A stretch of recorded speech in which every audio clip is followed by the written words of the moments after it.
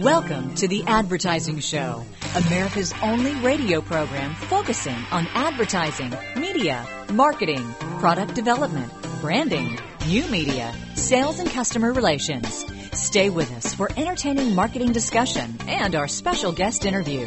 Now, here are your hosts, Ray Schillens and Brad Forsythe. Brad, before we get started, you have confetti in your nose. Yes. Must have been a good party last night. Yes, it was great. Okay. Ray Schillens and Brad Forsythe on The Advertising Show is being brought to you by Advertising Age Magazine. You can visit online at adage.com.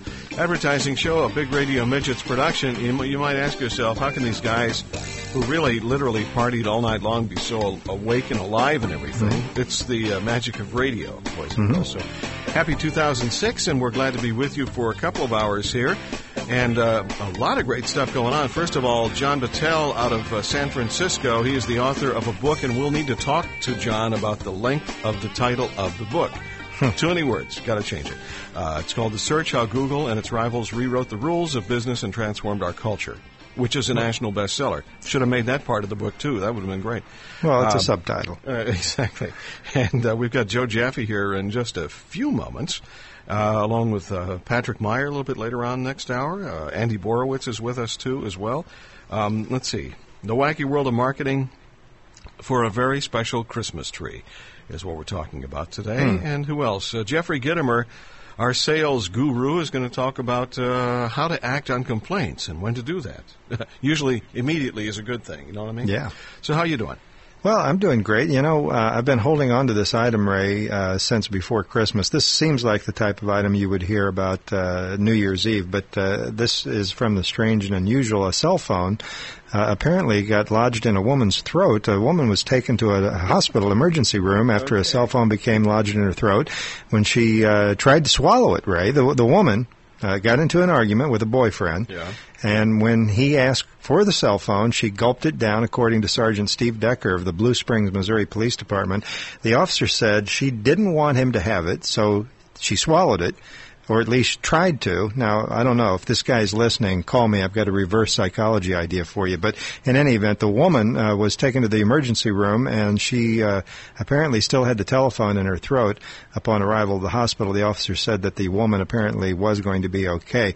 I don't know about you, Ray, but if I had an argument with a girlfriend, and I've been married too long to even remember what that was like, and I know you have been as well, but wouldn't you be compelled to want to, call her while she's in the ambulance on her cell, or at least on your cell phone, I guess, hoping that maybe it was on vibrate or something? Yes. I mean, yes. That's a true story. I assume that she was okay, but there was no follow-up to that, but that's from kansascity.com.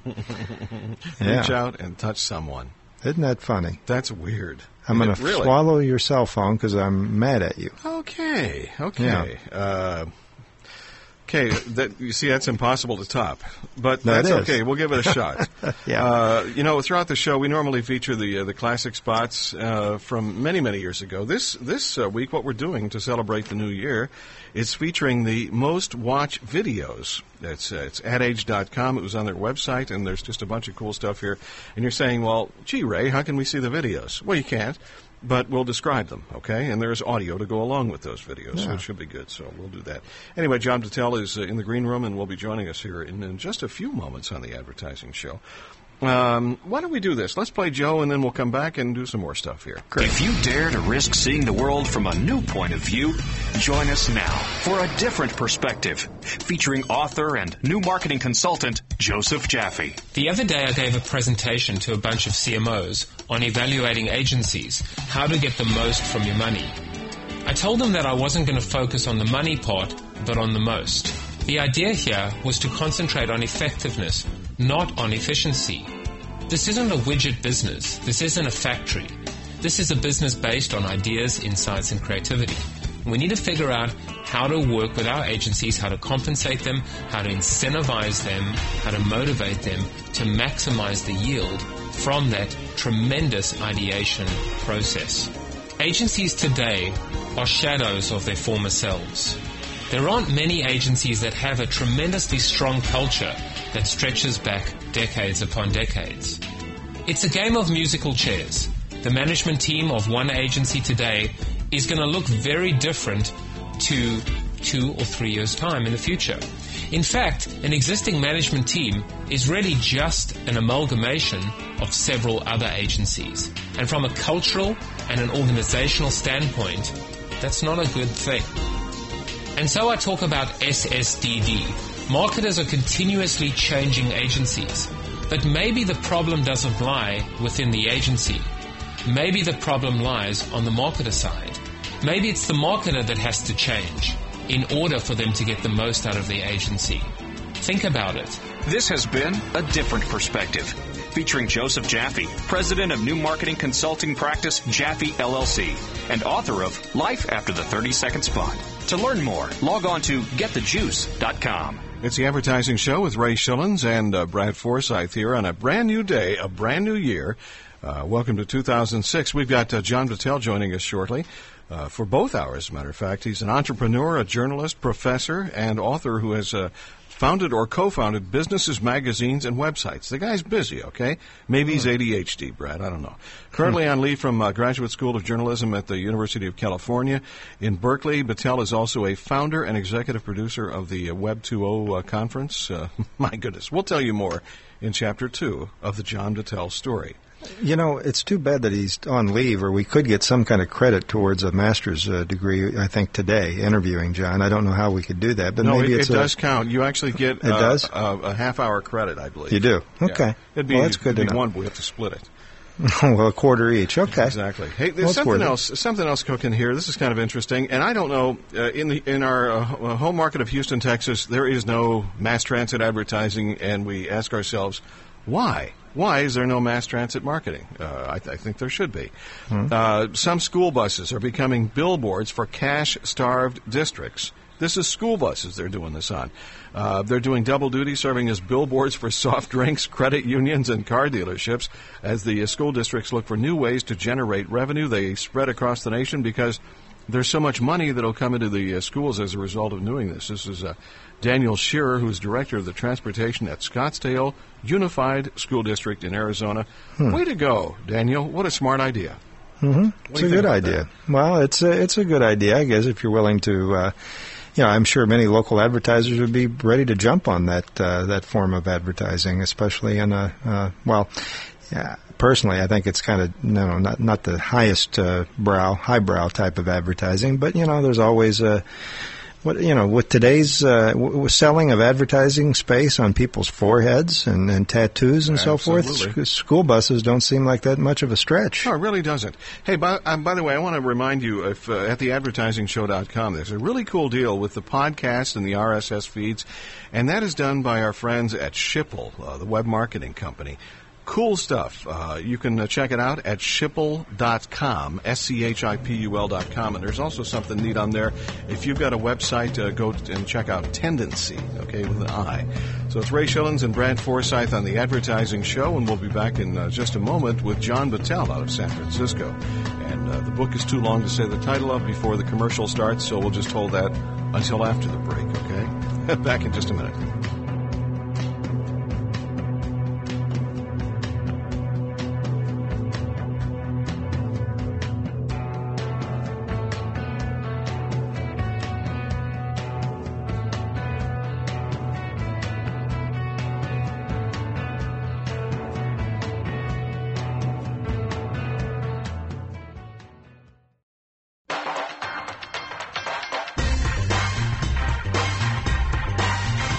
You're listening to The Advertising Show with Ray Schillens and Brad Forsythe. Whew. It is really hot down here. Mom! Mom! You're not wolfing down jalapenos again, are you? Yeah, because let me tell you about my friend Ned. His mama ate nothing but spicy foods. Homeboy came out red, Ma. Bright red. So if you keep cramming those peppers that is not a classic spot, but it probably will be someday. That's for a hamburger chain called Carl's Jr. It was from Mendelssohn Zine. It's called Fetus Pitches Burgers, and it's a really cute thing. By the way, if you go to the adage.com, you can actually see the spot as well. And it's squeaking from inside his mom, the fetus hawked the chain's new spicy barbecue $6 burger. Yep, $6. There we go. Wow. John Battelle, we told you a little bit about his life, and here's part two. Previously, John was founder, chairman, and CEO of Standard Media International, publisher of the Industry Standard and TheStandard.com. Prior to founding The Standard, Battelle was co-founding editor of Wired Magazine, what a great magazine, and Wired Ventures. Battelle recently wrote the book, here we go, The Search, How Google and Its Rivals Rewrote the Rules of Business and Transformed Our Culture, which is now, by the way, a national bestseller. Out of San Francisco, this brand new day of the brand new year, welcome to the Advertising Show. John, it's nice to have you here. It's great to be here. Thanks for having me. Yeah, and you do hold the record in the longest subtitle of a book that's appeared here on the Advertising Show. We're just going to call it The Search from here on out. And by the way, I noticed, John, that there's a competitor of yours. I'm going to call it a competitor only because he's hitting on the same subject matter as you are, that has a book out that's entitled, has Google in the title and uses the colors as you use. Are you familiar with that book? Sure. It's sort of a biography of Google. Yeah. So to differentiate you from the rest of the crowd there, describe the central hypothesis, John, if you would, of your book, The Search. Sure. I thought of doing a story just about Google, but what I realized was this story is far longer and I think more interesting when you set it in the context of what's been happening over the last 20 years with the Internet, and how search has become a way that all of us have sort of changed how we interact with knowledge and with the Internet. It's become a navigational tool, sort of the next tool that we use past Microsoft Windows to interact with the digital world. And I wanted to tell the story, sort of the narrative of search, and start at the beginning and go through towards where we are right now. And, of course, where we are right now is Google. And so Google figures prominently in the book. But I wanted to set it in an idea, a big idea, which was that we are really building a very large database of our intentions, of our declarations, of what we do in the world, in the digital world, by clicking around, by making searches, by choosing among the results of searches. And then all this is becoming eternal. In other words, it is becoming part of the index of a search engine, and forever recoverable, which of course has implications for government, for litigation, for our culture generally. So the book has some of those bigger kind of contextual ideas in it, and I try to seat the story of Google in those bigger contexts. Well, I'm curious. We're all familiar with the dot-com bust of 2000. Describe how a company like Google managed to survive that. Well, it's funny. People don't know this, but it actually almost didn't. The bust of 2000, the funny part about it was Google was gathering steam. It launched in fall of '98, and by 2000 it was gaining popularity and growing very, very quickly, but it did not have a business model. It was starting to fiddle with selling advertising, but the founders, engineers as they were, did not want to sell graphical advertising. They hated the graphical ads that were on Yahoo and Excite and those places. They thought they were disruptive. They slowed down search speeds and result rendering speeds. So they only wanted to sell text ads. But there wasn't a market really for text ads. And when the crash came, they thought, well, if things get really bad, we'll just do a big deal with DoubleClick, and we'll start serving graphical ads. We don't like it, but, I guess we'll do it. Of course, when the crash came, DoubleClick nearly fell apart as well. Stock went down, 90%, 95%? And so there really wasn't a there. You couldn't just go do a deal with DoubleClick because that whole market was falling apart.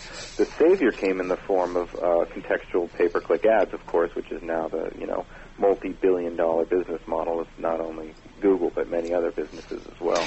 Yeah.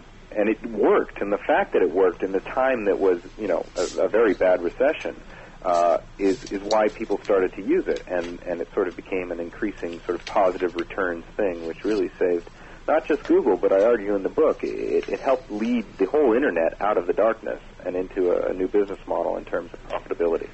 It truly did, and timing, they say, is underrated, but Google couldn't have had better timing when they moved to that to that new model. And I was reading an article, and I'm sorry I didn't bring it to today's broadcast, but there's a gentleman behind the scenes, that a sales and advertising sales executive that was hired. Omid Kordestani.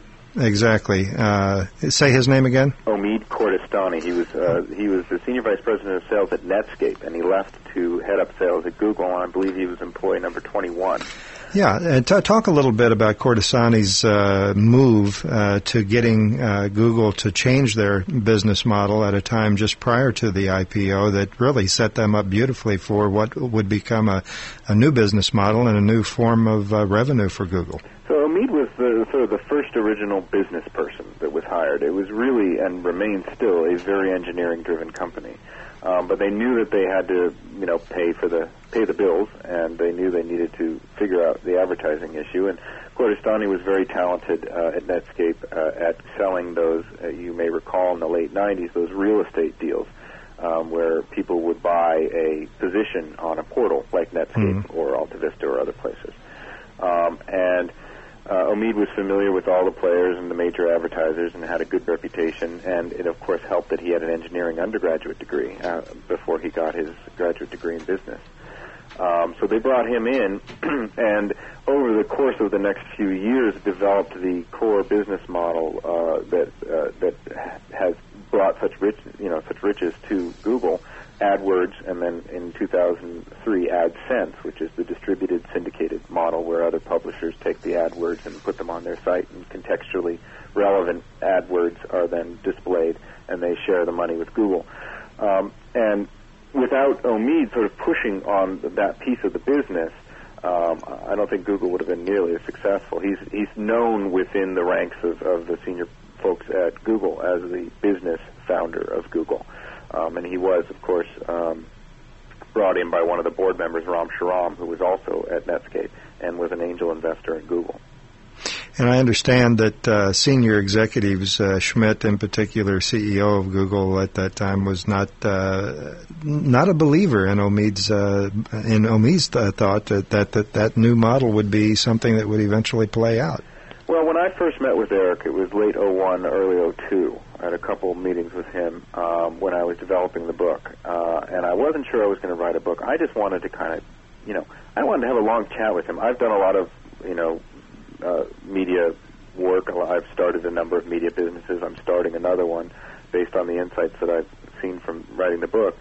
And I said to him, Eric, you are really sitting on the largest media business ever, And he said, well, no, I'm a technology-driven business. I'm not interested in media. A year later, he had changed his tune, and I think Omid had a lot to do with that. Next segment, I want to talk about how you really convinced Eric Schmidt of Google that he was a media company, and it was more than just a casual conversation. We'll hold that for next segment. Good deal. On the Advertising Show with Ray Schillens and Brad Forsythe, we've got our special guest out of San Francisco this weekend, John Battelle, and the book is called The Search, How Google and Its Rivals Rewrote the Rules of Business and Transformed Our Culture. We've got the wacky world of marketing here coming up momentarily.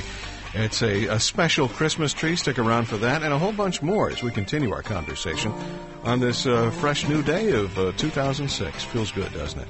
Thanks for being with us. TheAdvertisingShow.com is a great place to go throughout the week. You can check it out for past guests as well, and a whole bunch of great news as well, too. So it's TheAdvertisingShow.com with Ray Schillens and Brad Forsythe. Back in a minute. And now, it's time for the wacky world of marketing. Wacky world of marketing. Here's your host, Bruce Abbott. O Tannenbeer, O Tannen Perm, how lovely is thy styling. So, wanting your business to look spirited and festive this holiday season? Well, how about this? Our wacky update heads to a little town in Louisiana where AP reports a tree bedecked with curlers or Bud Light, plastic shrimp and crabs so bright to make a statement to the night. We'll start the new year smiling. The owner of Deb's Beauty Shop was a tad on the grumpy side when employees clamored for Christmas decor. She said she'd get the tree but not the ornaments. So, cotton rolls used for perms served as garlands. Clients pinned tips and business cards to the branches. Boxes of hair dye made a bright show around the base, and the tree was a big hit. She's doing it again next year.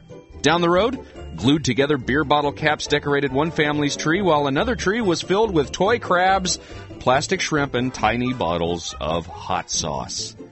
Ho, ho, ho, and Happy New Year. That, my friends, is the wacky world of marketing. This program was written and produced by Bruce Abbott, executive producer of The Advertising Show. Join us next time when we uncover the strange, the bizarre, and unfortunately, the true wacky world of marketing.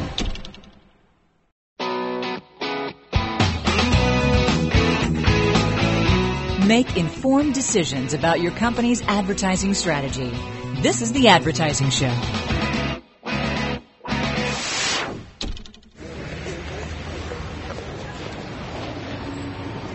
Back on The Advertising Show with Ray Shillings and Brad Forsythe. And this is, it's actually Kevin Garnett, an Adidas ad that came in number 2 here. The most valuable player and former Nike spokesperson. He went to Adidas. And what he's doing is taking dozens of people, I don't know whether you saw this, Brad, putting it on their shoulders and walking around. And, of course, this is from TWBA or TBWA Chiat Day out of San Francisco. Maybe John has seen it as well. Anyway, another classic spot of 2005. John Battelle, our special guest here on The Advertising Show. Welcome back to the show, John. Thank you. You know, companies like Google and Yahoo are calling themselves the new media companies of the 21st century. In your book, you talk about, as we were ending last segment, how you suggested to Google CEO Eric Schmidt that he declare themselves a media company. And at that time, according to your book, I believe it was 2001, he didn't see the point. And so a little more in-depth, if you would, John, on how you convinced Schmidt of Google that he truly was a media company. Well, I'd love to take credit that I convinced him. I may have pushed him along, but I was certainly convinced. But of course, I was coming in as a media guy, you know. And when you make media, you know, one of the things you care most about is who's your audience, what do they want, how can you get it to them. And if you're a marketer, of course, you share a similar set of concerns. You want to understand the demographics of your audience, and you ideally want to know what they want. And then, of course, you get about the business of delivering it to them and charging them a price that yields you a good profit. And it struck me that the idea of the database of intentions was so perfectly tuned to marketing and media that if you knew what people wanted, why, you could get about the business of delivering it to them in content and in marketing. And you marry the two together, and my God, you've redefined the media business. And I was, you know, positively high on this idea when I went to meet with Eric, and I had this long conversation with him where I argued that he was sitting on, you know, every major, he was an agency, he was a research company, he was a publisher, and I sort of went through every one of the sectors of the media business and said, you've got it all. It's, you know, all you need to do is build it out. And he had already built Google News, which, of course, he didn't build, but some engineer did in his spare time because he didn't like the way the news was framed, and he thought he could do a better job. And I said, you know, Google News is just the tip of the iceberg of what's possible. And he said, nah, you know, it's interesting, and yeah, this AdWords thing looks like it's bringing in some healthy revenue, and we're pleased with that because, you know, that's better than not having healthy revenue, but we're really looking for what the next great thing is we can do with this platform that we're building for search, you know, and maybe there's some other things that are extensible beyond that platform. Of course, he had a lot of ideas of what it might be, and we see those products now, Gmail and Google Earth and so on. But at that time, I was convinced that the media play was one of the biggest, and he simply wasn't. When I went, you know, about a year later, I went back down for another set of interviews with him after talking to lots and lots of people around the valley and in the business. And some of his first words, and I think I tell the story in the book, was, you know, ain't the media business great? He had figured out that, you know, Google does an extremely efficient job of connecting buyer to seller and seller to buyer. And that if you get in the middle of that, medium, right, if you get in the middle of that, why then you can carve out a very, very nice niche for yourself, particularly if there's inefficiency in the current system, which we all know there is. Some level of inefficiency, I would argue, is actually very important because I'm not one who believes branding is dead. On the other hand, if people are looking for a direct, you know, GMC minivan, right, and they want to buy one, why getting in their way is just that, getting in their way. And if they're in a search engine and they're looking for information about that, perhaps the best way to get it to them is through a paid link. And Google figured that out and has become one of the fastest growing media businesses ever. And I think along the way has, you know, threatened terrified and dazzled pretty much the entire infrastructure of the media business as we know it. Yeah, and certainly if you consider Yahoo the closest competitor to Google, they have nobody does it better than Google. And back last summer, John, we had the pleasure of interviewing Robin Sloan and Matt Thompson, the online film creators of the film Epic 2014. For those not familiar with it, it's a short film that just simply takes the events of the past few years and combines them with the future timeline leading up to the evolution of future media in particular. They predicted in the film that Google by 2006 will combine all of its services and eventually evolve into what would be called a Google Grid of sorts. I'm curious, what's your take on that? Do you feel that their predictions will be accurate in the long term, or is it just a fun film to watch? It's a little bit of both, in my opinion. Oftentimes when I speak, particularly when I speak to large media businesses, which I do from time to time, they will show that film first, and then I have to come on. Oh, boy. Yeah. That's always fun. And it's like, okay, so, John, what do we have to do to make sure that doesn't happen? I do believe that the idea of, the grid, which could be also called distributed computing or client-server computing even, is happening now. If you think about how much of our information we store online that we used to store on our own PCs, our photos, our social networks, our contact databases, our email, and not just at Google, at Microsoft, at AOL, at Yahoo, and lots of other services. I do believe that this idea of distributed computing, of having this the processing outsourced, so to speak, to a large platform, whether that's Google or another company, is happening. When we go to Google Earth and we fly around like Superman and check out the roofs of our neighbors' buildings and so on, we're not really doing any of that computing on our own computer. We're doing it on Google, and I think increasingly this is going to happen and be a big part of the new architecture of how computing works and how marketing works, for that matter. We're going to have John back with us next hour. Stay with us on The Advertising Show with Ray Shillings and Brad Forsythe.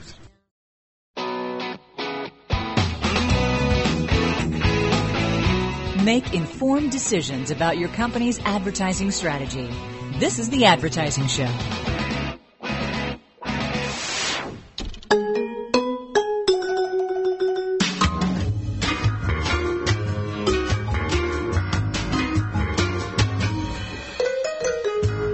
Here's another one of those great spots from 2005. The agency is actually a joint venture of Dentsu and Leo Burnett.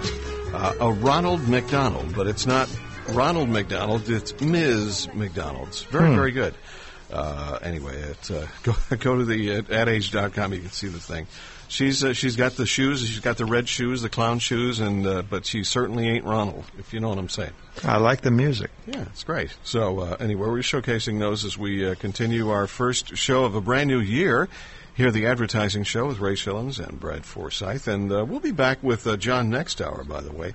John's got a lot of cool stuff going on there. And John is really, you don't want to call John bleeding edge, but he's very close to that, okay? Bleeding edge. Bleeding edge. Not cutting edge, it's bleeding edge. Bleeding edge. Well, he is, he's knowledgeable, and I got to tell you, I'm looking forward to next hour and jumping into this. As we always say, you get a great guest like John, and you wish you could spend the full 2 hours with somebody like that, because he's just a depth and world of knowledge there. So absolutely. Hey, the first day of the new year, time to eat healthy, Brad. Not that we don't, right? Right. Frito-Lay CEO sees future in healthier products. Duh. Past the Fritos. Yes. Frito-Lay chairperson and chief executive Irene Rosenfeld believes that offering healthier products will keep the nation's largest snack maker financially healthy. I think she's right. Well, wait a minute. They'll run out of products. Well, no, they're suggesting that they're going to make some a lot of different changes, and they've, let's see, what does she say? We've made some progress on key initiatives, and she became a chairwoman and CEO in 2004. I think we've got a lot of momentum. She did not share with us what momentum that was, but she's got a lot of momentum, so good for her, good for her. Maybe that's a new snack coming out. A lot of momentum? Yeah. Well, that's good. Pass the momentums. Write that down. Yeah. That's good. It's interesting. It'll be interesting to see if they do come out with that, because, Frito-Lay is founded on maybe less than less than healthy snacks. But if they can come out with some good ones, then, I'll be standing in line to buy some, huh? Healthy snack, oxymoron. Yeah, isn't it? Here's an oxymoron as well. ABC Radio's New York flagship station, WABC, is dumping 2 hours of prime weekday morning ad inventory in a winter experiment to grab more listeners to promote its programming more aggressively. Now, that's got to be it's certainly a new philosophy, right? The switch won't mean that a complete loss of revenue will take place, since title sponsorships and corporate mentions are going to be figuring into part of the new drive time advertising opportunity. But apparently this has to do with a strategy against a new all-news operation in New York that they're competing against. So it's an idea that let's face it, if they're going to take an idea like this, what better time than in the first few months of the year when advertising demand in radio, excuse me, and in media in general, but in particular certainly radio is fairly slow during the first few months. So it's probably a great idea if you're going to experiment with something like that. But I got to tell you, I don't think so. I think that's stupid. Who owns ABC? Do you know? Well, I believe it doesn't mention here, but I think it's a Clear Channel station. But no. What am I saying? It's Disney. It's ABC Radio, ABC right? Disney, right. Yeah. So when you do that, whenever you do that, that's not your core competency. They ought to be going against this new news talk station with personalities, with content, with the credibility of the fact that they are indeed the better station, and that's the way it goes. It's like when you hear on some of these stations, you hear about the more music mornings. Yeah. That means you're lacking a morning personality. Well, and, I agree with you. Now, I should clarify. This is 5 to 7 a.m. only that they're going ad-free, not during the entire morning drive, and it's and they're only losing 30 minutes of inventory. But to your point, Ray, I agree with you in that when radio stations in the past have said more music, less commercials, it signals to the audience that the commercials are supposed to be a turnoff. Right. And to me, the commercials are supposed to be what affords one to be able to listen to the free music, right? On the radio. So, well, yeah, and what they're trying to do here is they're just trying to say that from a content standpoint, they're going to free up a couple hours of morning drive to be able to give more content with less commercial breaks. And, whether this really has an impact on the ratings, I've often been critical of any changes that take place during ratings, during sweeps, that are to reflect some unusual, spike in ratings, because later on when the ratings come out and advertisers pay a higher rate because of higher ratings, guess what they're not doing anymore? Whatever it was that got those ratings, 2-3 months or several weeks earlier. That's just a one book, so who's going to go by that anyway? That's true. Bad idea. Put the commercials back on and do a better job of what you do. WABC. True. There you go. It's Ray Schillens and Brad Forsythe. We've got not the advertising showcase. It's the flip-flop of that, advertising. We'll do that in just a minute with the advertising show. Stay with us. Simplifying the complex world of advertising. To reach Ray and Brad with your questions, log on to theadvertisingshow.com. This is The Advertising Show. Mr. Capelli? Yes, I'd like to be on a commercial. What will you be advertising? GoDaddy.com. Oh my gosh. It's a website where you can register .com names for only $8.95 a year. And what exactly will you be doing on this commercial? I could do a routine where I went like this. Can we say Super Bowl mistake number 4? Yeah. This is out of the ad store, and it's a broadcast hearing for, obviously, GoDaddy.com, one of the most watched TV spots. It was well done, though. I got to admit that, though. We'll play those throughout the show. As we continue here with Ray Schillens and Brad Forsythe, next hour we bring John Battelle back for more, and we're looking forward to that as well. He's got so many things. It's like, what? I didn't know that. So got some good stuff, too. Every week we look at the upside and the downside of advertising. It's trended down toward the end of the year, and it looks like we're starting off 2006 on not such a good pattern. It's kind of like the Dow Jones, basically. And now it's time for the Badvertising Item of the Week. Boing. That boing is famous now. It is. Yes. So what do you got this week? Well, perhaps you've seen the old Orville Redenbacher TV spot making a comeback lately.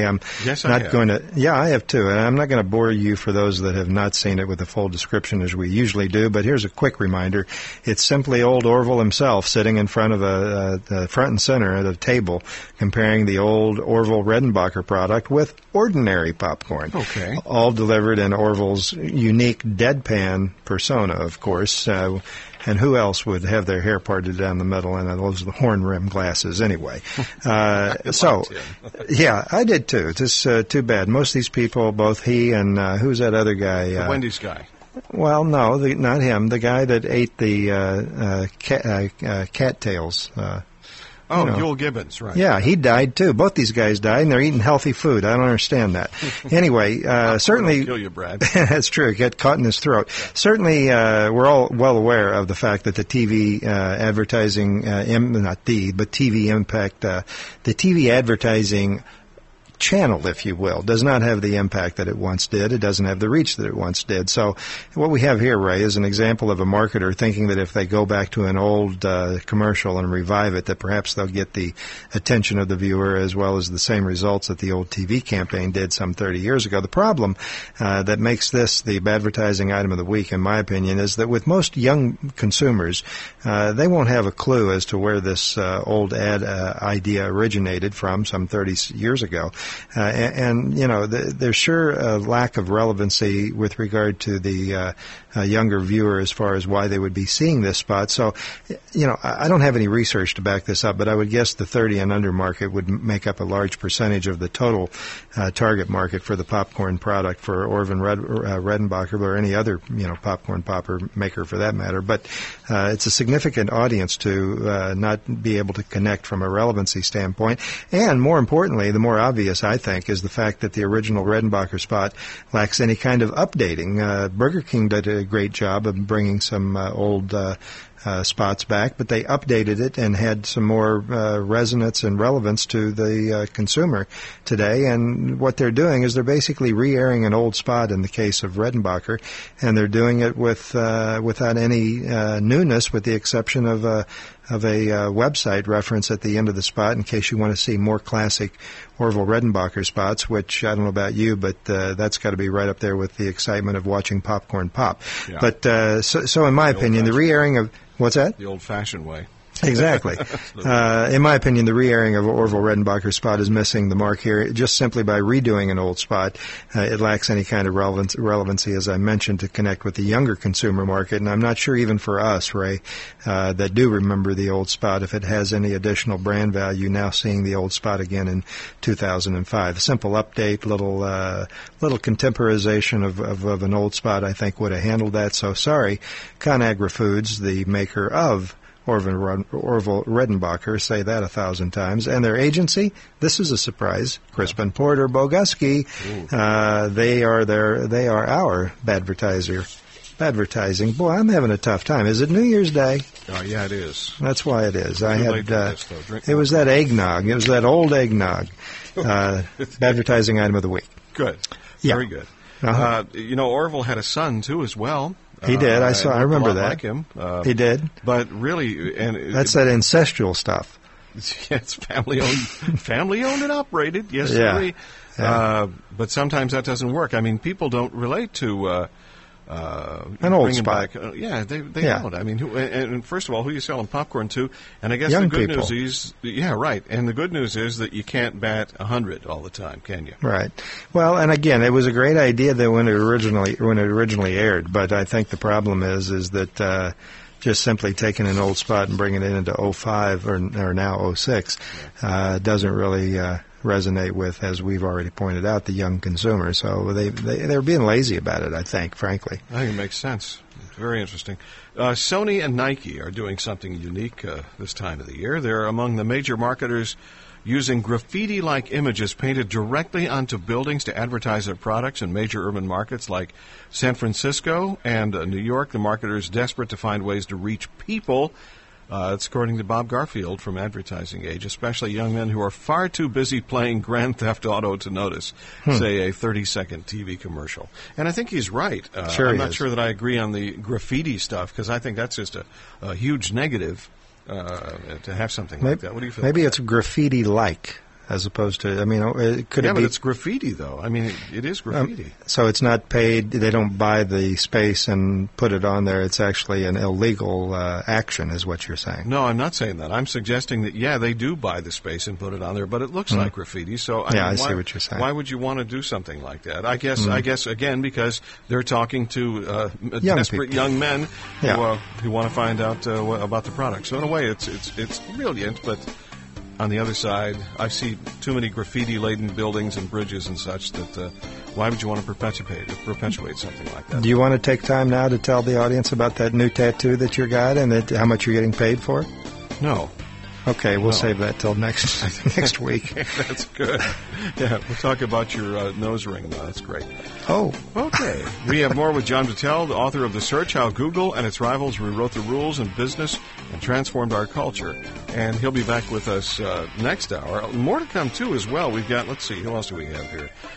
Patrick Myers with us, Jeffrey Gittimer, Andy Borowitz as well, too, on hour number 2 of The Advertising Show. Go to theadvertisingshow.com, find out more about what's cooking there. A lot of stuff, too. The Advertising Show, brought to you by Advertising Age magazine. You can visit online at adage.com. The Advertising Show is a Big Radio Midgets production.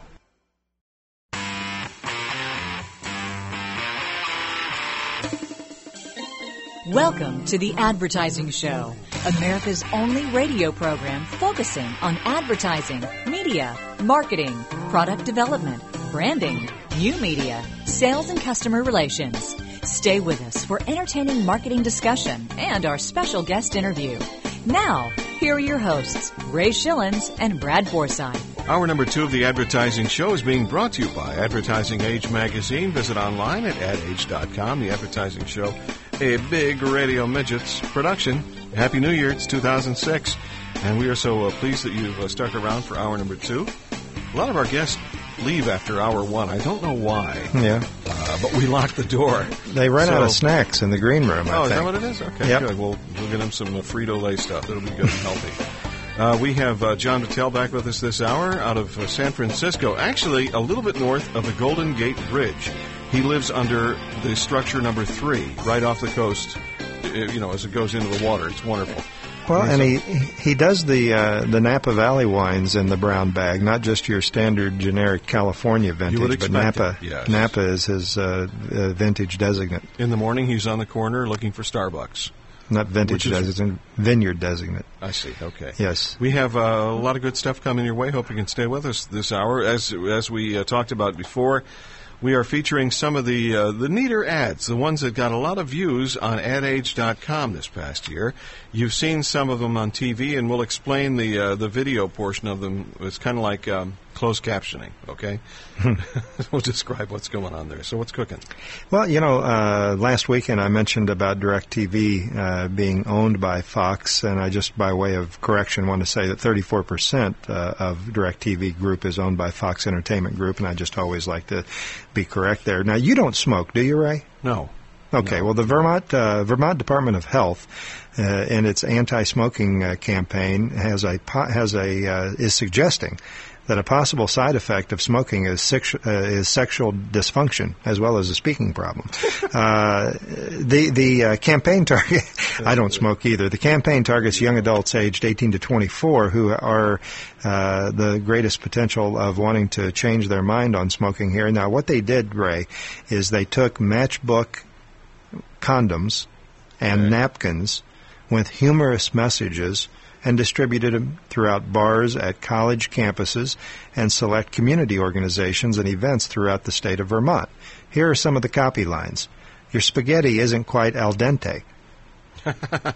Another one was, your train is stuck in the station, and Ray's favorite, your little general won't salute. Radio spots with similar messages will support the campaign that was created by Keller Semetz Volk, and it does. I guess that's out of Vermont. But anyway, I thought there's some clever lines there. Yeah, that's great. Yeah, That's great. from now on, I'll know, if I'm sitting around a bunch of guys, hey, is your spaghetti al dente?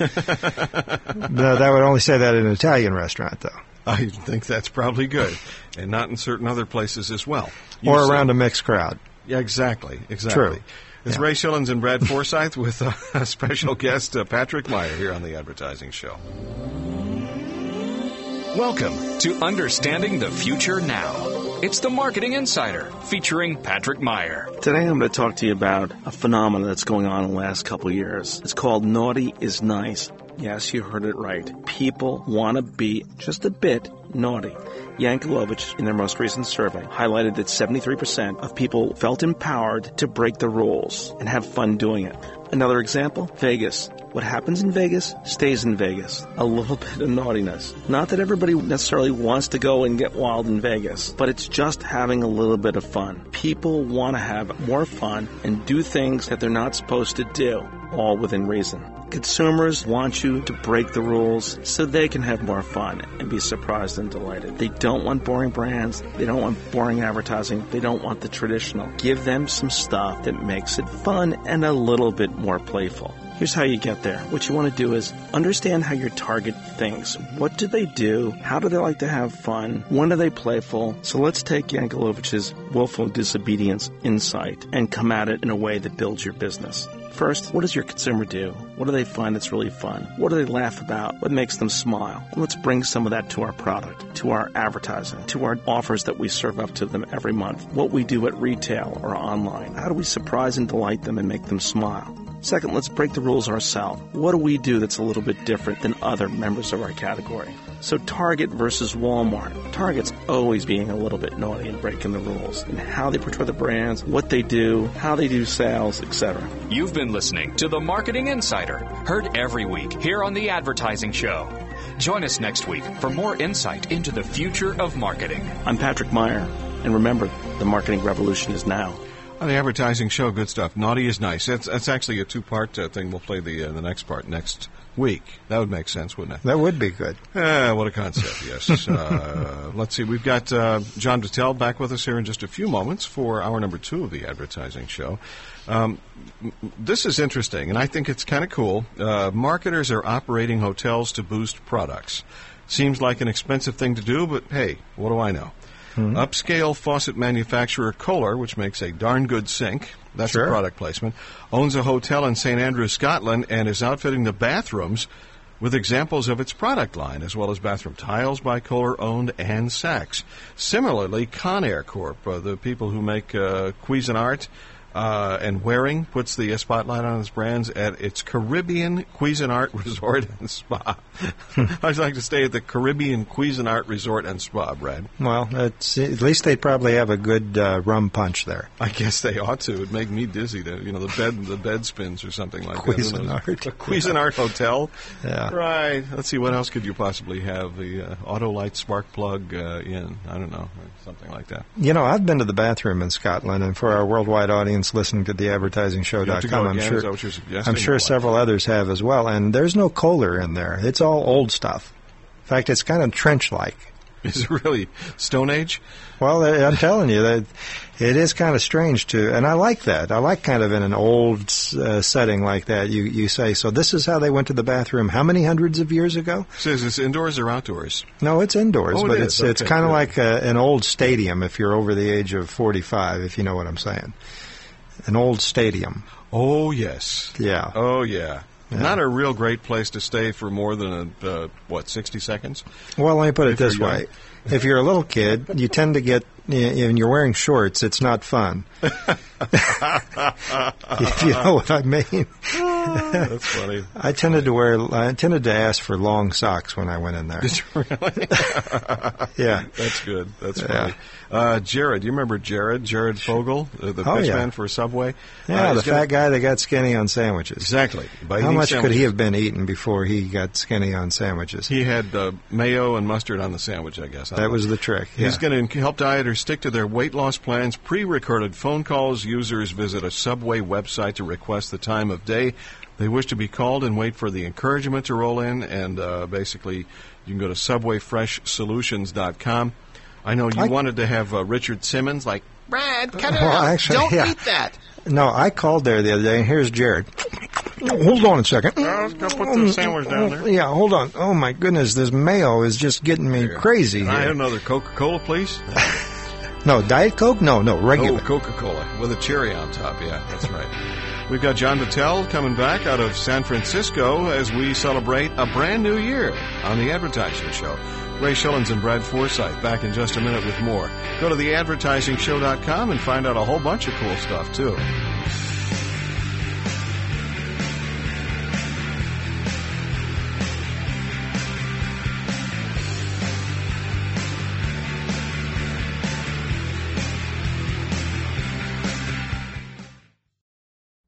Make your advertising dollars work smarter. You're listening to The Advertising Show with Ray Schillens and Brad Forsythe. Hey, I'll take one of those chickens. Sure. Which one?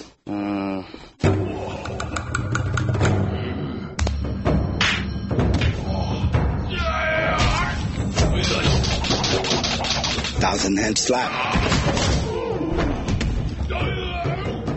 A 1,000-man slap, Brad. That's PepsiCo, Pepsi. It's Sumo. It's you've seen them. The two chickens without heads battling for the who was going to go home with a Pepsi, and one of them won.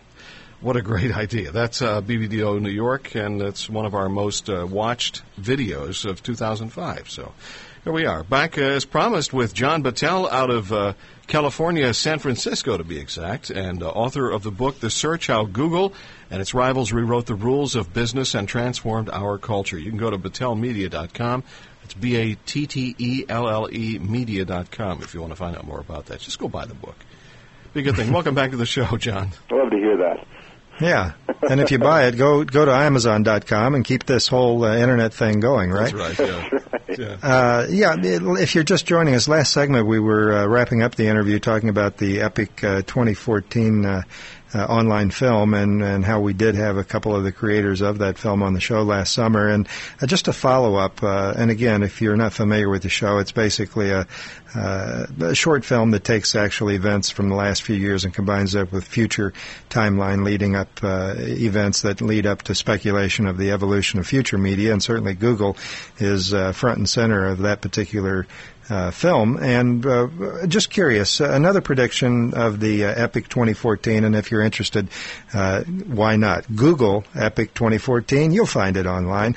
Another prediction, John, by Epic 2014 was that Google and Amazon would join forces and create Google's on, and really we're talking about total customization of content and I guess ultimately advertising for users based on that particular type of network, if you will. Is this a real possibility in your opinion, John? There's no question Google and Amazon are driving from two ends toward the middle. Mary Meeker, a famed internet analyst who I think is nevertheless very, very smart, even though she was beat up a bit during the crash, I think she never lost faith. She coined the term SFO for this world of search, find, and obtain, which if you look at on one side, you've got search. Google owns that. And on the other side, you've got obtain, and eBay and Amazon own that, really, as the bigger brands of buying stuff online. But Google has Frugal. Google launched something called Google Base, where you could upload information, products for sale, listings, classifieds, and personals, anything really, into Google Base. And Amazon has launched A9, which is a search engine, and Amazon just open sourced the back end of Alexa, which is another search engine. And so these guys know that you need search in order to find and obtain, and you need to want to buy something in order to want to search, right? So they are in each other's business, even though they are very strong partners. eBay and Amazon are two of Google's largest advertising partners. So they are in an ecosystem where really my belief is they need each other.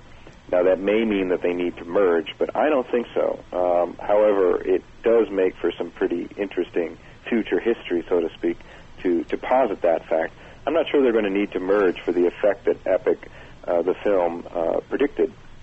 I think they're going to be in an ecosystem of cooperation and competition.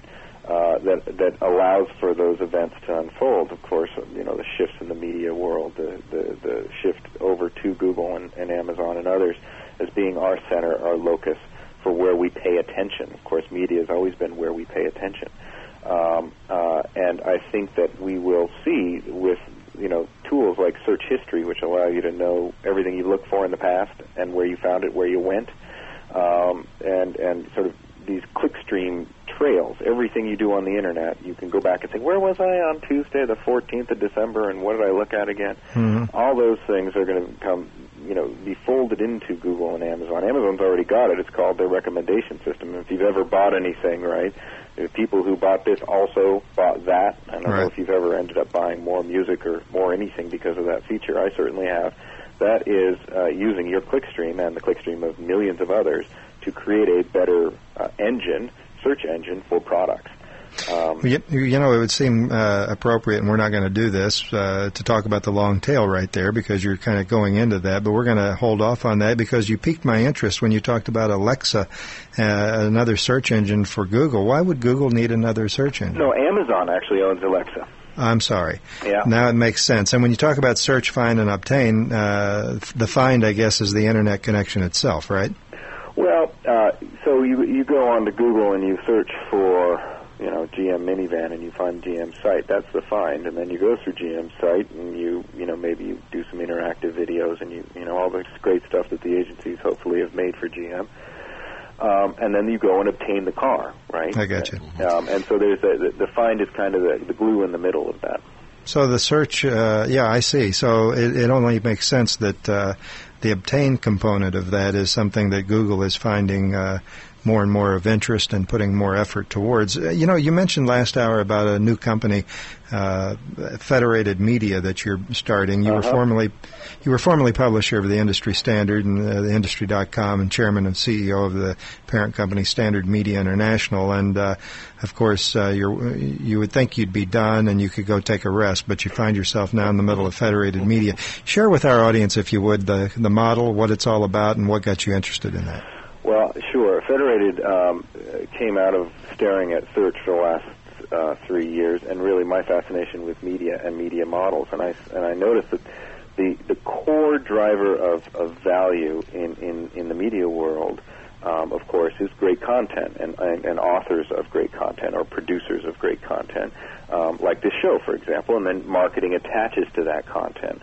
Search blew that up in a certain way because now it was the intent of the audience. And so all of a sudden, if you put in GM minivan, for example, you're declaring intent. Then you find the content, which might be what the marketer makes on the interactive website. It might be, a review of the minivan or whatever it might be. But the intent comes first, then the content. And I was noticing this, and it changed. And, of course, the other thing being that the Internet itself is a great distribution mechanism.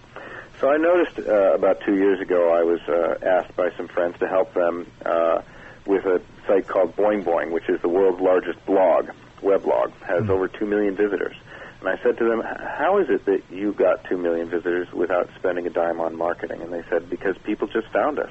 How did they find them? Well, it's a very well-known site. Lots of people link to it. It ranks very well in search, and people find it through search. They start reading it, and they love it, and they stick with it. So I noticed this shift that these wonderful authors of content on the web were being found and building these loyal audiences, but they did not have a marketing infrastructure. They did not have a way to truly find the endemic and high-quality advertisers that would fit within their site in a way that with CPM advertising and branding advertising, as well as traditional CPC, Google-type ads. So I started a company to try to marry the two together, and that's what Federated is. See, Brad, Boing Boing is not a pickup line. I told you that. It never worked. And it has worked. He doesn't. Oh, it has worked? Oh, okay. Yes, it has. Okay. You wouldn't want to meet her, but it's worked. It's a blog and a pickup line. Yeah, that's right. We've got more with John Battelle out of San Francisco, author of The Search, How Google and Its Rivals Rewrote the Rules of Business and Transformed Our Culture. BattellMedia.com is John's website. And we've got another segment to spend with John here in just a few moments on the Advertising Show with Ray Schillens and Brad Forsythe. Stay with us.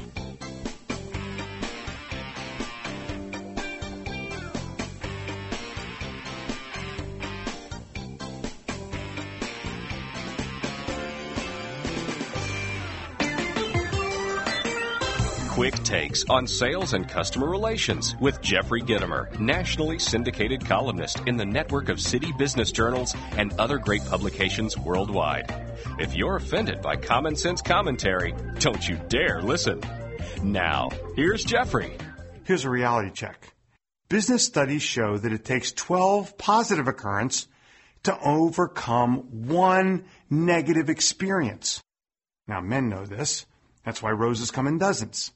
But get real. Do you believe what someone says or what someone does? Apologies are worthless unless they're followed up by an action plan, action taken, resolved situation, and the customer is recontacted. Your first words and the type of apology you offer or you first offer sets that tone for how the customer is going to receive the solution. Recontacting the customer is the final and most overlooked step in a successful apology. The note you end on is the note your customer will begin to sing when he or she hangs up the phone or leaves your place of business. Act on complaints. Don't talk about them. Quick Takes on Sales and Customer Relations from The Advertising Show, the only radio show in America featuring Jeffrey Gitomer as a regular weekly guest. To learn more about his books, tapes, CDs, and speaking engagements, log on to Gitomer.com, Gitomer.com. And tune in next week when we'll hear Jeffrey say, This is Jeffrey Gitomer, reminding you that if no one responds to your ad, it may be because your ad sucks.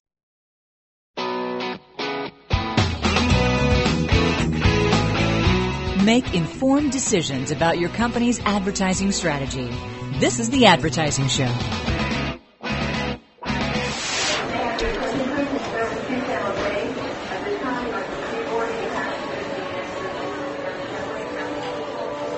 This is a spot from 2005 that not only drew a lot of great hits with the viewers, but a little bit of controversy, too. It was Chicago's, DB Chicago's applause for Anheuser-Busch's Super Bowl ad.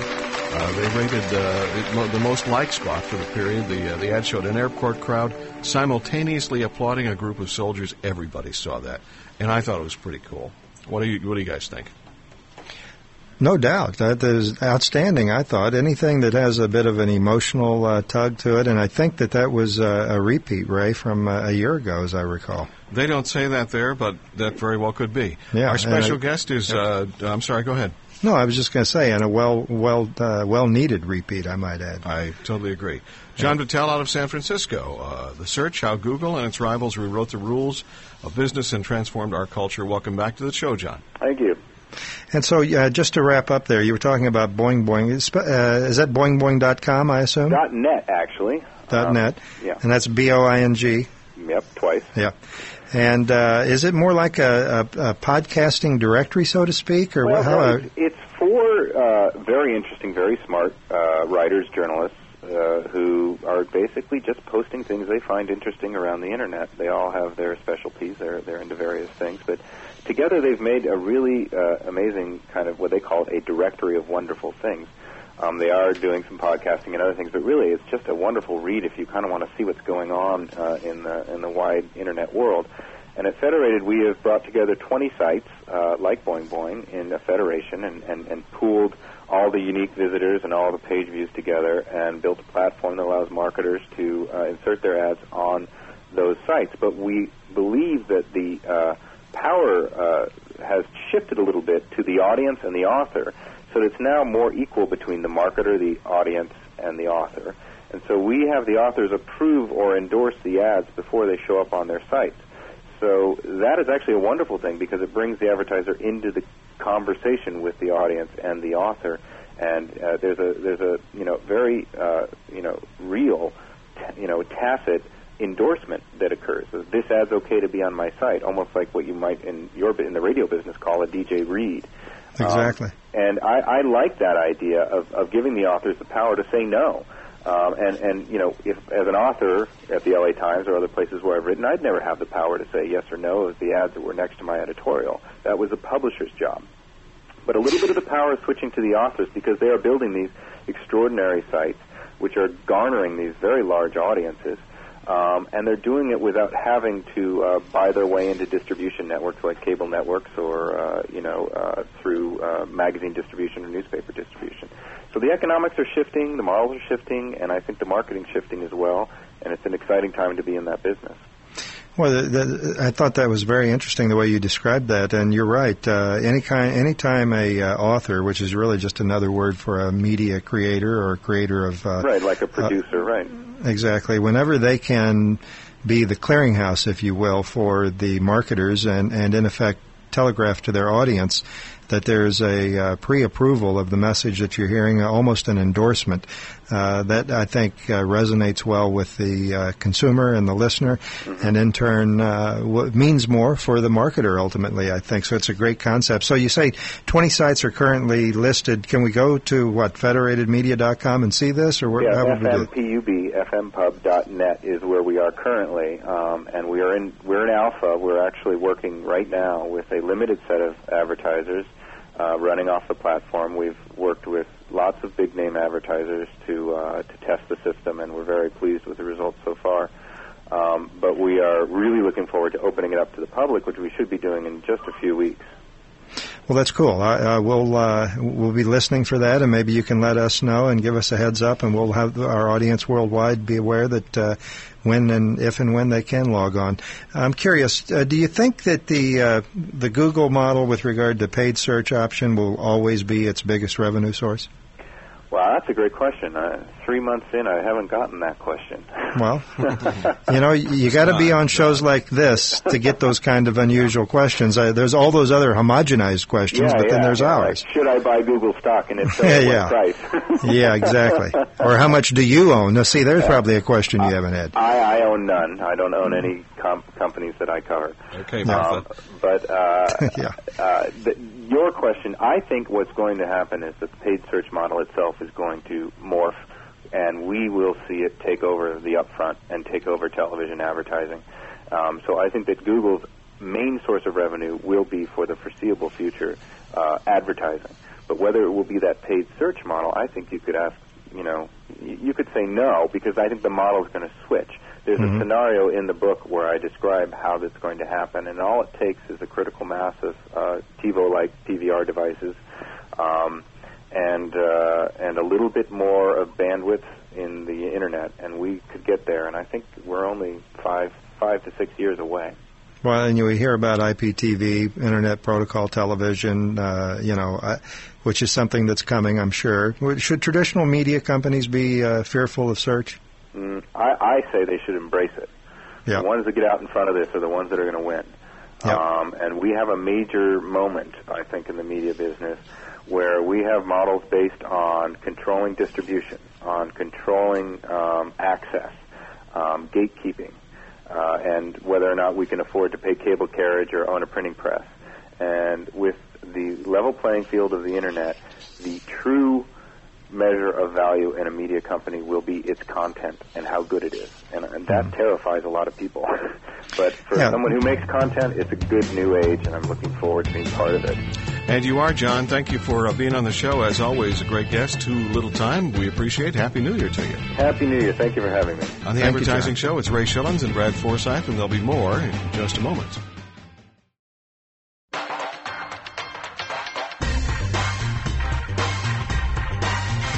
You're listening to The Advertising Show with Ray Schillens and Brad Forsythe.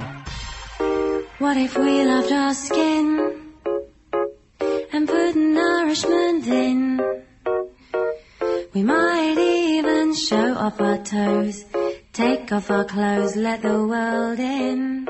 It's another great spot from 2005. Ogilvy and Mather, the creators, and a turnaround of the advertising practice of having supermodels undress in a way that makes normal women feel inadequate. Dove did a bunch of ads, actually, that had normal women doing that dressing, and that's from Unilever for Dove, undressing for Dove. So there's another classic spot of 2005. Anything involved undressing, I think we're all for. Possibly, yes. Yeah, we probably are. Yep, there was... I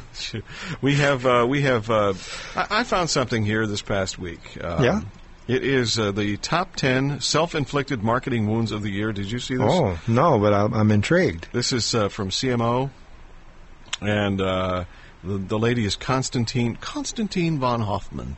She has 3 names. Konstantin von Hoffman. You'd never find her under a bridge. No. She got some dough just with the name. Konstantin. Von what? Hoffman. Oh, so anyway, just Hoffman would be enough, but she's got a von Hoffman. Von Hoffman, yes. Yeah. Well, he has an estate in Vonberg, Swiss, Italy, or whatever. Cleveland, yeah, that's it. The first mistake, the Bush administration, regardless how you feel about their policies, are turning out to have a gift, not just for shooting themselves in the foot, but then making sure to reload the gun. This is Constantine talking now, okay? Yeah. Dell Computer ignoring Jeff Jarvis. Let's see. What do we Former have? guest on the show. Yes. Coca-Cola unveiling Coke Zero. There's another one there. Yep. The airlines trying to snack their way to solvency. Bankrupt Northwest and U.S. Airways announced they will no longer give away free pretzels on their flights. You can keep your stupid pretzels. Northwest just lost nearly $3.3 billion from 2001, and they expect to save about $2 million a year by doing this. That's okay. So you bring your own. You pay $5 at the airport instead. Right. U.S. car companies belatedly discover that gas prices can go up. I like that. We have storm damage from the hurricane season. Let's see. What else? Ford can't figure out which set of family values it values the most. Mm-hmm. PBS believes toddlers do not get to watch enough commercials. So they launched PBS Kids Sprout. Bob McCormick resigns as CEO of the communications company Savvis Inc. And the finally one, Grand Theft goes pornographic. I don't know what that means. Do you know? Grand Theft Auto. It's a video game. Yeah. Okay. So that is the. Oh, that's right. Yeah. And that is from Konstantin von Hoffman. How would she know about self-inflicted this marketing? Well, she watches TV. I don't know what she does. Yeah. She writes. Well, that's you mentioned that about the gas guzzlers and so forth, and I thought this was interesting, Ray. General Motors wants to change the perception of its sports utility vehicles. In particular, they're launching a new marketing campaign for the 07 Chevy Tahoe, where General Motors will promote the fact that it's a fuel efficient and the most fuel efficient within its category, which I thought was interesting. And certainly, fuel efficiency once was something that would not get the showcase as it is today. Before, it would be one of several considerations for a consumer, but today I think it's something that's right at the top of the list. It's kicked off just yesterday, New Year's Eve. If you happen to see Carson Daly New Year's Eve live on NBC, Mary J. Blige she sang while 2 Tahoes dangled above her on stage, if you happen to have seen this at the New York Times Square. And certainly for Times Square revelers, if you happen to have seen the camera shots there, you saw some Chevy hats and headbands that were distributed. The worry about that is you can't always make sure who gets those and how they're going to wear them and how they're going to behave once they are wearing your logo like that. They also are going to promoting the new Tahoe and its gas mileage through TV spots that also broke during New Year's Eve, and in 29 markets through newspaper plastic bag wrappers on newspapers throughout 29 markets launched New Year's Day today. Really? Okay. Yeah. Cool. So it's an interesting idea. Who would have ever thought SUV and gas economy would be something that would go hand in hand in marketing, right? Not real likely that would happen, but you're absolutely right. Good guess there. Here's one that will hit you. Starbucks customers increasingly getting their caffeine fix from their cars. Do you go through the drive-thru or you get it from the inside? When I go, I get it through the inside. Okay. Well, I even find it quicker than the drive-thru because you just run in and run out. I think you're right. But they say they're turning up to the drive-up window to serve rush hour customers. Starbucks drive-thrus now number 1,065, meaning approximately only 15%, believe it or not, of its locations are outfitted with the windows. So obviously there are some folks, as you say, that it's just a little bit better to go in there and get the Starbucks brand experience as well. Yeah, you're right. Maybe what they need to do is they need to have a Starbucks air freshener for your car. Yeah. So you can have that, right? That's true. We're going to be back in just a minute with our final segment of this brand new show for the brand new year, 2006. The Advertising Show with Ray Shillings and Brad Forsythe.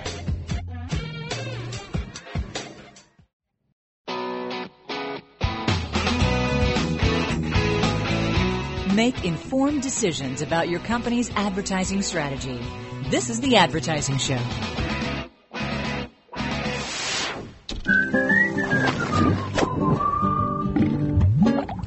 Hate something, change something. Hate something, change something, make something better.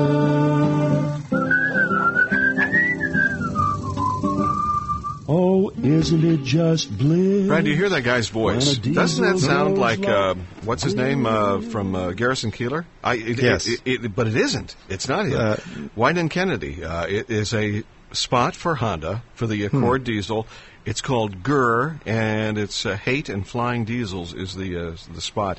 I've never seen it. They have flying toasters. Very unusual, a Peter Max landscape, disembodied voice. I did see that. It's very memorable, yes, and the person you're thinking or confusing them is the gentleman with mouth sounds. What was his name? Well, that's Fred Newman, but what I'm suggesting is the guy singing. He sounds just like Keillor to me. Oh, I got you. Oh, yeah, you're exactly right. And if you haven't seen that particular spot you're talking about, if you see it once, it's a great example. You see that spot once, as you begin to describe it, Ray, I knew exactly what you were talking about because it is unbelievable. Oh, yeah. And you say you can see that currently at adage.com? Yep, they're all up there. Adage.com. There's a few more that we didn't get a chance to play, but you can go see that, adage.com. And it comes under the heading of 10 most watched videos on adage.com. Carl's Jr., of course, the one that we played at the beginning was the number one video. Was that with Paris Hilton? The Carl's Jr.? No. Yeah. That was another one. Well, yeah, you're absolutely right. I'm surprised that wouldn't be up there. That's really interesting. Apparently the baby, the little baby talking about Carl's Jr. was the one. So, anyway. Hey, next week, first of all, I want to say thanks to John Battelle, the author of The Search, How Google and Its Rivals Rewrote the Rules of Business and Transformed Our Culture. David Jones, formerly of the Monkees? No. David Jones, CEO of Euro RSCG Worldwide, is our guest next week on the Advertising Show. And that will be great. We're looking forward to that. Right now, the news that's, I guess maybe it's not news. Who knows? Hi, this is Andy Borowitz for The Advertising Show. And now, here's this week's feature from The Borowitz Report. In what was widely interpreted as an attempt to seek revenge for the so-called war on Christmas, an angry Santa Claus appeared in a chilling 3-minute videotape this past week in which he called for an all-out war on Arbor Day. The tape, which was released to all the major news networks, shows a bearded Claus in front of a plain, snowy background, fixing the camera with his steely glare. To those of you who would replace Merry Christmas with Happy Holidays, let me say this. Arbor Day is going down. In the 3-minute rant, the angry, fictitious character called Arbor Day part of a stealth war on Christmas, explaining Arbor Day is all about trees. And as you know and I know, in order for Christmas to happen, many, many trees must die. According to Dr. Davis Lodgson, a leading Santa Claus expert at the University of Minnesota, the world ignores Santa Claus threats at its own peril. Does Santa possess the ability to destroy the world's trees, he asked? All he has to do is fly that sleigh a little lower, and he can take down a forest. At a press conference, CIA Director Porter Goss characterized Santa Claus's threat as credible. We've been hearing increased levels of chatter from Santa's elves, Mr. Goss said. Our policy of wiretapping every short person in the world is starting to pay off. This is Andy Borowitz, and this has been a special edition of The Borowitz Report from The Advertising Show.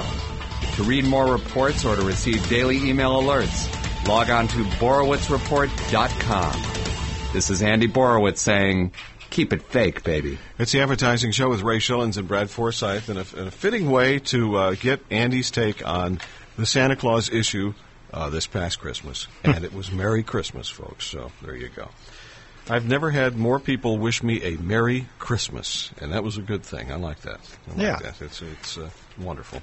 Yeah, there's been a lot written about that this year, and I think, and I wish I could remember, I think it was the Wall Street Journal that had a good op-ed piece on on that and about Christmas and how the person that wrote this piece was Jewish, and they said that they are not offended by Christmas. They grew up in New York City, and they view Christmas as just a holiday that is celebrated by both themselves and other non-Christians, and not offended by the word Merry Christmas, and a tree is called a Christmas tree, and on and on. And I think, maybe that kind of stuff has to be talked about and batted around to get people's heads screwed back straight. I think that's a good way to put it. 06 is going to be a great year. This was a wonderful holiday season. A lot of folks did a lot of good things over the holidays, and the signs are pointing to a very powerful 2006, and I'm real excited about that. How about you? Well, I'm going to suggest you continue to pay cash for everything, Ray. Stay away from those credit cards. No, business is good for you, and I'm proud of you, Ray, and I'm proud of myself for still surviving. Isn't it no, amazing? I don't mean that. Business is good for everyone, and everyone at least I know, and anyone that is not having good business, they're not around to talk to anyway, so who cares? They're into a new business or something like that. Yeah. There we go. It's been a good year. Good, excellent. And we're looking forward to a good 06. We hope that you'll be with us as we head out into the new year. Of course, a lot of good stuff happening at theadvertisingshow.com. As we talked about last hour, Schipul, Ed Schipul, a great guy. Schipul.com is his website. It's SCHIPUL.com. And the man's crazy good in terms of figuring out how to make web marketing stuff work better. And he works for the advertising show in a big-time way. And there's a thing that they have that's called Tendency. It's TENDENCI. And it's what it does is it allows you to get into the website, do a little bit more customization for yourself, and it's quite popular. You won't believe all the people who are using it. So go to Schipul.com and find out about that too as well. He's a great guy, and he's got a great staff, and you'll hear us plug from time to time his company, and we're doing that because we believe in his company, and he does a great job. And Ray, if we don't believe it, we don't speak it, right? Well, the folks that aren't associated with the advertising show don't got it. You know what I mean? Or yet, or something like that. Well, they're getting it. They're getting it right, exactly. We do appreciate you, and also want to invite you to come back next week for former monkey Davy Jones. David Jones is our guest, CEO, Euro RSCG Worldwide. We'll have a lot of fun with that, no doubt. I'll maybe pull up some old Monkees tunes so we can have David sing along with them. It's a great idea. Okay, we'll do that then. Go to theadvertisingshow.com, check out what's cooking there. And The Advertising Show is being brought to you by Advertising Age Magazine. You can find out more by visiting online at adage.com. Well, great show. We'll see you next week. The Advertising Show is a Big Radio Midgets production.